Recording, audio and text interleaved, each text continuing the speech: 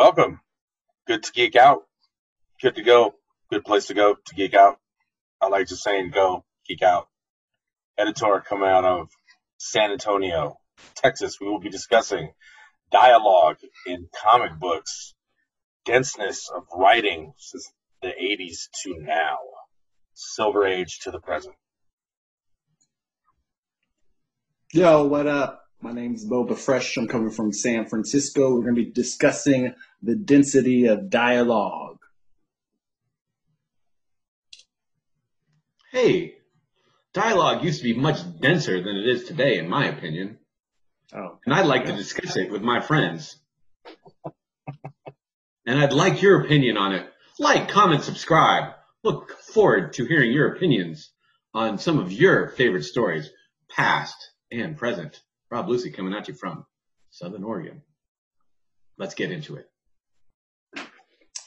So, for everybody at home, the principle that we are exploring and evaluating is how the dialogue and amount of words per panel versus the amount of picture real estate any image may have, and how that has changed and shifted over the course of comics, and if this literary diffusion of the aspect of the graphic novel / comic book is gone away. Are comics less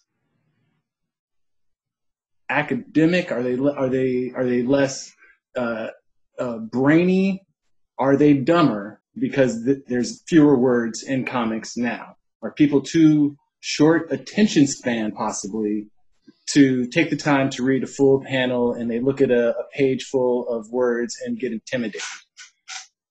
Let's find out.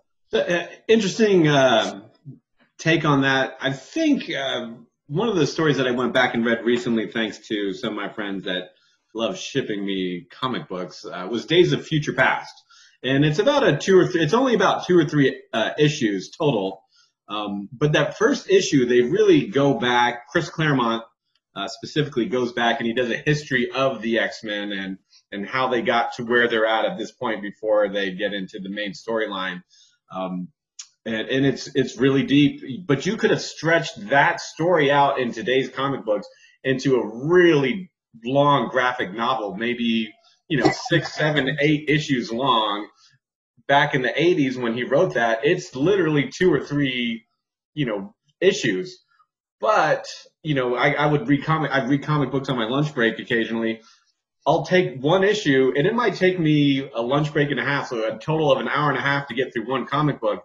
I pick up a modern comic book, I can read 3 issues in 45 minutes.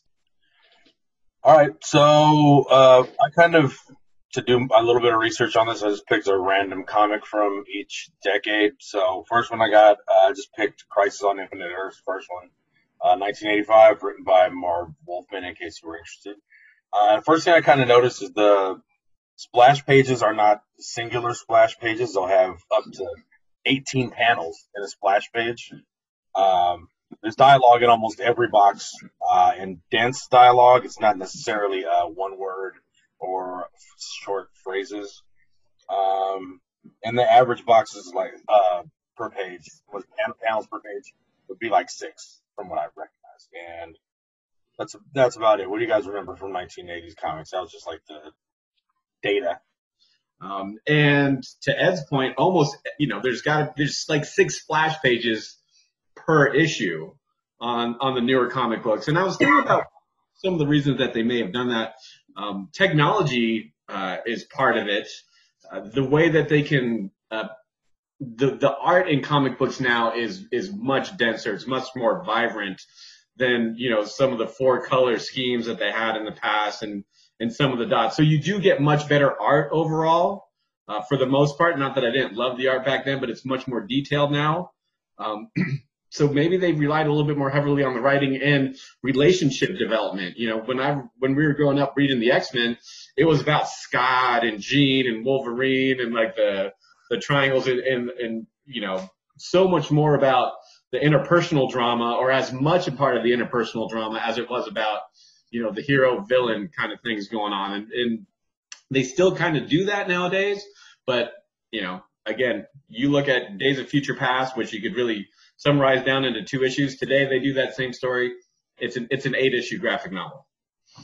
I think he makes some great points in laying down the groundwork for exactly what it is we're looking for as we strike out and pick up these individual issues, because those are the tropes in the way that they have shifted in the sense, is it on the editors? Is it on the consumers? Who is making the decision that there needs to be less dialogue and a lighter amount of script per page and bigger, better pictures? I do agree. I think that the art is better. I think that there's phenomenal artists back then. The Byrne Claremont run specifically, I think, is probably the epitome of comic books to me, in the sense of, like you're talking about, family dynamics, level of art, the hatch work, pushing the boundaries of the technology itself. But Claremont is in a very unique position also, because he ran X-Men for 12 years, 13 years, and went through as many artists. And so his ability to plant seeds and write a lot, write a lot of dialogue and a lot of exposition, because he's big on narration. There's a lot of black block panels that just tell you what the hell's going on with Krakoa or Magnus, or what the hell Sunfire's been up to for the last 2 weeks, and all of this stuff. But it didn't break up the flow of the pictures. The pictures are drawn with the knowledge that these bubbles are going to be there. And it almost looks weird if you go and you can find a lot of these panels without any of the bubble prior. And, they look crazy because that's just not the way that the image is set up. I definitely think that looking through the age of comics and the way that had shifted from just being an on-the-rack, buy a quarter, get this out the door turnover, to actually becoming something of a literary treasure, which it became up to the point where you have your Neil Gaimans and your Sandmans and actually winning awards. But in the comic sense, you've got the Iron Age, Venom. I blame a lot of things on Gambit and Venom. I think people stopped reading comics. People stopped caring about words when Gambit and Venom were on the page, because they're just so caught up looking at those two. What do you think, Ed? No, I agree. Just like as a marker, so up a decade to 91, I did Infinity Gauntlet, writer Jim Starlin. It's not very different. It's only 5 years apart, I guess, from Crisis. There are fewer panels already starting. The average is 5 panels per page. I did notice more narration above, but then I realized that it's because I was reading Marvel, and previously it was DC, and Marvel, like you just said, is really big on the narration and breaking it down for you real quick and then jumping into the story. Whereas DC is trying to use their characters to explain what's going on, and convey other stuff. It's a little bit more verbose for no reason, really. I think Marvel does it a little better. Lighter dialogue, more phrases, or people yelling oomph or stuff like that. And then most panels do still have dialogue, but I did notice that there was probably 2 or 3 more splash pages per issue. And there still only be one in the 80s. One main. That one big splash page. Yeah, exactly. And then, like you said, I know once we start getting later on into the decades, it's every other page is a splash page. It's something different. It's interesting that you have that take on there, and thank you for looking into that and saying, okay, back in the 80s we had 6 panels per page, then we're going to 5 panels per page, and 1 big splash page to 4 splash pages. It's the evolution of comic books. It's tough being a comic book junkie in today's age. Well, I think you bring up an interesting point in regards to that shift that had happened, and I was joking about Venom and whatnot, but those two things end up coinciding in regards to that is about the point where comics become a commodity, where people are like, oh, well, I'm going to invest in comics, so now we're going to make 1,000 holographic copies of this Spider-Man reboot, and everyone has it, but because everyone wants these new things and they know it, we can up the price. And I think that's when the price jumped, because they were like, oh, well, we can sell these at a higher price point and people aren't going to complain. Yeah, the quality and everything goes up, but and I'm sure that Image was able to justify it being a smaller company and being like, we had to cover our overhead and distribution. But yeah, it's interesting to think about that, because the other thing that's happening when the stock market is exploding, the comic book stock market is exploding, is the amount of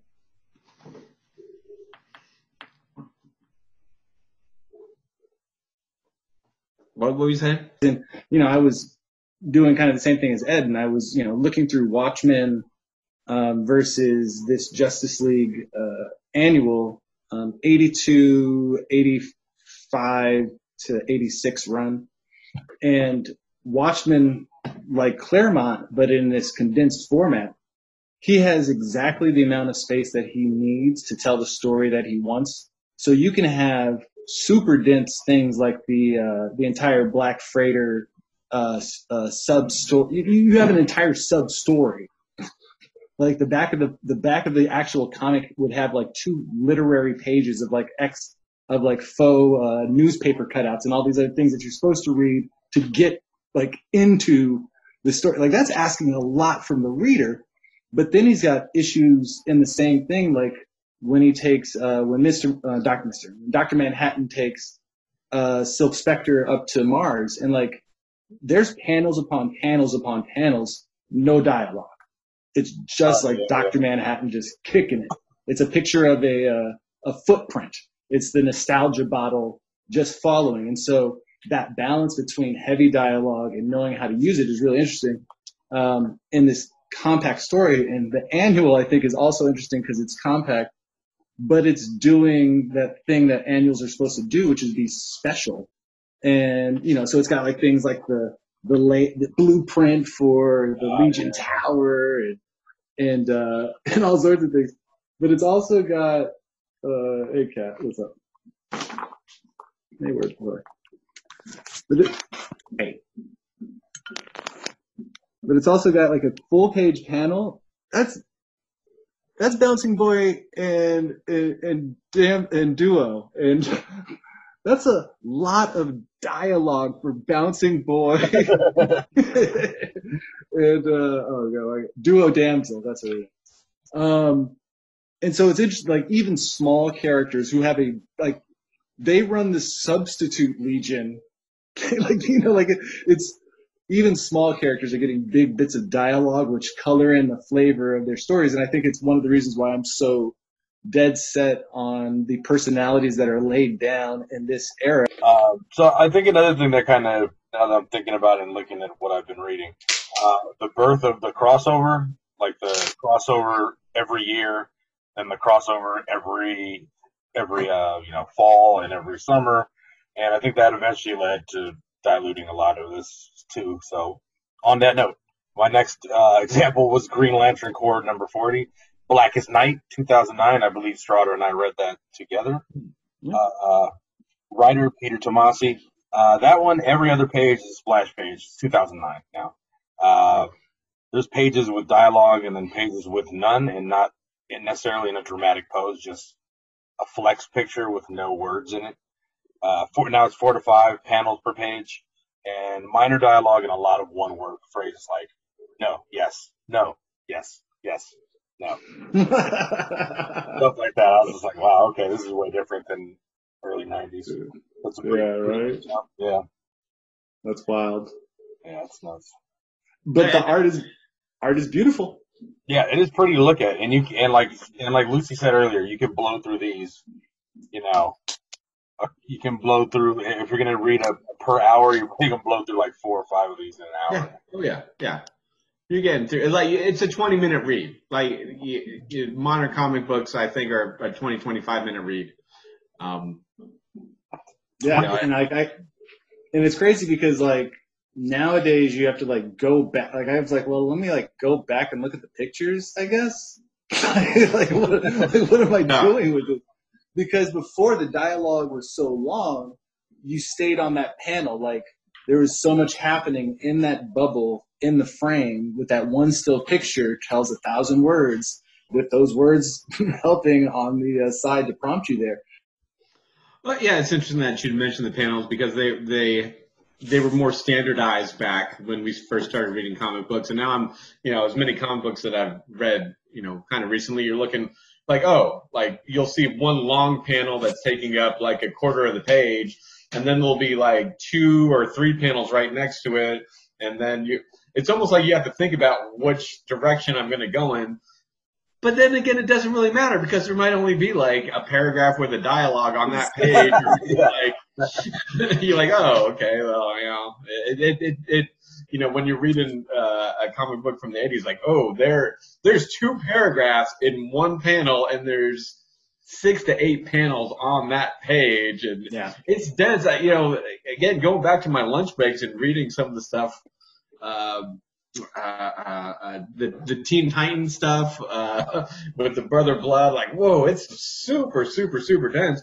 And I'd have to take a break after reading a page or two and kind of digest what I just going on. It was almost more like reading a book in a lot of ways, or it is reading a book, but a comic book, it just like the density of it back then. And this is the topic it was so much more dense back then.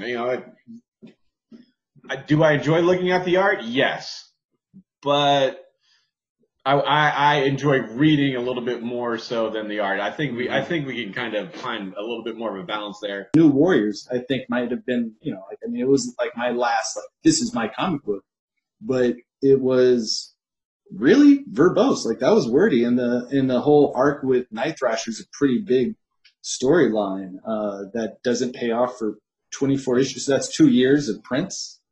Right? That's a long time to see the story. It's a lot of writing. Right? It is a lot of writing. And, and I don't know if, I hate to be like the Nintendos came along and the kids just couldn't really pay attention anymore. They've got iPads since they're 2, so, they just can't. People have the same brains, the same ability, and when you pander to the lowest common denominator, you're going to get a lower common denominator product. Yeah, well, in recent history, an example that really upset me. I've been reading the last year, Year of the Villain, and the Justice League is the core of that, and that's a bi-weekly or bi-monthly, so they're putting out two issues every single month. And I get to this one where it's Jarro or Starro, and he ends up, he's Batman's sidekick at this point in time. He's got some infatuation with. I get through this whole issue, and I paid $5 to get this issue. I'm like, oh, this is gonna be like, oh, it's finally the Legion of Doom fighting the Justice League, and then to find out the whole thing is just a dream that Jarro's having, and it did not move the plot along one bit. Did not move the story along. It did nothing for the plot. There might have been a cool picture too, but I learned nothing new, and I just spent $5. Like, hey, I don't want to be petty about money or anything, but hey, it adds up. No, that's an investment. That's an investment. And it's not just the money. It's not just the money. It's the amount. It takes up space at your house. Like, I want to, if I'm going to hold on to something personally, I want to keep a good story. One of the last ones that I had picked out, because I love Golden Age, was this Power Man and Iron Fist, and they are action heavy. Oh my goodness! Look at that. That's beautiful right there. But every panel that he's dialogue. It's one moving punch, and there's a paragraph on the bottom of that page right there. And he's literally the punch. Exactly. He's negotiating with the guy the entire time. Hey, man, I'm sorry, Loomis. I tried. I know what you're feeling. I know the kind of pain you're going through. I know the emotional hurt can do to a mind that I've been through that.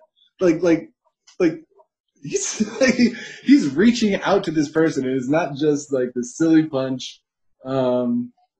It's just crazy, man. And I would even consider this a low level comic, but like just that panel there, that's a lot of talking. And that's like Captain America, Pym, Captain Marvel, Mr. Fantastic, and a Power Man and Iron Fist conversation. Like not even in their own comic book. They're having real conversation and dialogue that will obviously affect the rest of the Marvel universe. Yeah, reading some of the stuff, I like you'll look at 2 pages and some of the, like a Chris Claremont issue. Look at 2 pages. You might have that much dialogue in an entire issue now. What they would have fit on, a page or 2 back then. When you're reading the more modern stuff, Ed, what have you noticed? I'm not. I hate to sound like a DC slut, but I guess it looks like I am. I did Young Justice #1, 2019. That just came out last year. Writer Brian Bendis. A lot of single pages. A lot of just single pages. Some of them one word, like, or a look of shock, and then the next page is another 1-page reveal. It's just not really a lot of story moving along. 4 to 5 panels per page average. Small phrases still, not a lot of dialogue. But I did want to notice the team that makes this Young Justice roster up. Jenny Hex, daughter of Jonah Hex, I assume. Impulse, Damian Wayne, Robin, Connor Kent, Superboy, Wonder Girl, and Amethyst, the girl princess from Gemworld. Yes, they have folded her in. That's bold. Bold. Is Connor Kent the son of Lois and Clark, or is that the clone? No, the clone. It's the clone. Okay. Yeah, it was a quick read. You know what? I do want to say there's a lot of times where I fall behind, and I do like to just go to the comic book store, grab everything new, and the fact they're all quick reads, and I catch up that quickly. it's kind of a little relieving sometimes. It's like a soap opera. Like you can dip from a soap opera for 5 years and jump back and know it's still that same speed. And so that's kind of a beautiful side of it, I guess. Well, that's that short attention span thing that we've touched on a little bit. But but that is an interesting little in store culture that changes because you can just like go and be like, okay, well I'm just gonna thumb through the comic books that I want to to think about reading, and boom, you're done. There's there's 2 pages of key dialogue and you get through the pictures, as opposed to like the old comic book, like you be sitting there cross-legged and the guy like, hey man, this isn't a library. You got to get out of here. It's a fucking 7-Eleven, kid. Like, people want to get to the Slurpee machine. Get the fuck out of the way, man. So there is this huge difference in the information and how it's put out there. I want to close it out with if you're younger than our generation, get back and read some of the deep stuff. Just hashing out with my friends here. The writing was a lot more dense. Not that there's not good stories now, but the stories back then, if you're new to comic books, go look through some crates at your local comic book store. And you will find some definite gems there. And it was fun rolling down memory lane with my homies. And once again, like, comment, subscribe, and let us know what some of your favorite comic book stories were when you first got into comics, if you're watching this show. Yeah, I guess I would also say if you're an up-and-coming, aspiring comic book artist or writer, a good place to learn a lot of movement and writing and stuff like that is those 80s comics. It's also a nice research lesson for you. Like if you want to be a good rapper, you listen to 90s rap these days. All right, that went sideways. Sorry. Editor, San Antonio, Texas. I'm out. Boba Fresh. These are Boba Fresh's final thoughts. Comics make you dumb. No. The nature of comics has changed with the amount of seriousness that is put into the audience. I think that we didn't really get into the 60s or the 70s because comics are still being very much so peddled as kiddie fare and not being taken seriously. And so the dialogue isn't as dense or as cutting, but you definitely at the end of the 70s and going into the 80s, as we covered, start getting much more complex, deeper dialogues with heavier density per page, and how that has gone up and down and waned due to, is it audience attention? Have the movies played a role in what people want to see? If anything, the one thing that I think gets lost the most without having so much dialogue on page is the thought bubble. That's a great way. Like, that's the one thing you can't get on screen. That's the one thing where you just can't be like, yo, like, I'm Captain America, and this reminds me of that one time in Monte Carlo in 1939, and blah, blah, blah, blah. You know, like, you can just do cool things with that camera inside the head, and you just don't get that anymore. Or even turn it into a power signature like Professor X, and, like, you know, his power bubbles look different when he's doing telepathy and, you know, all these other things. Or even, you know, just the power of the lettering, the importance of the colors of the bubbles when people decide to do that. A lot of the exposition of Marvel's color exposition blocks are always done in some different contrast and color the majority of the rest of the page.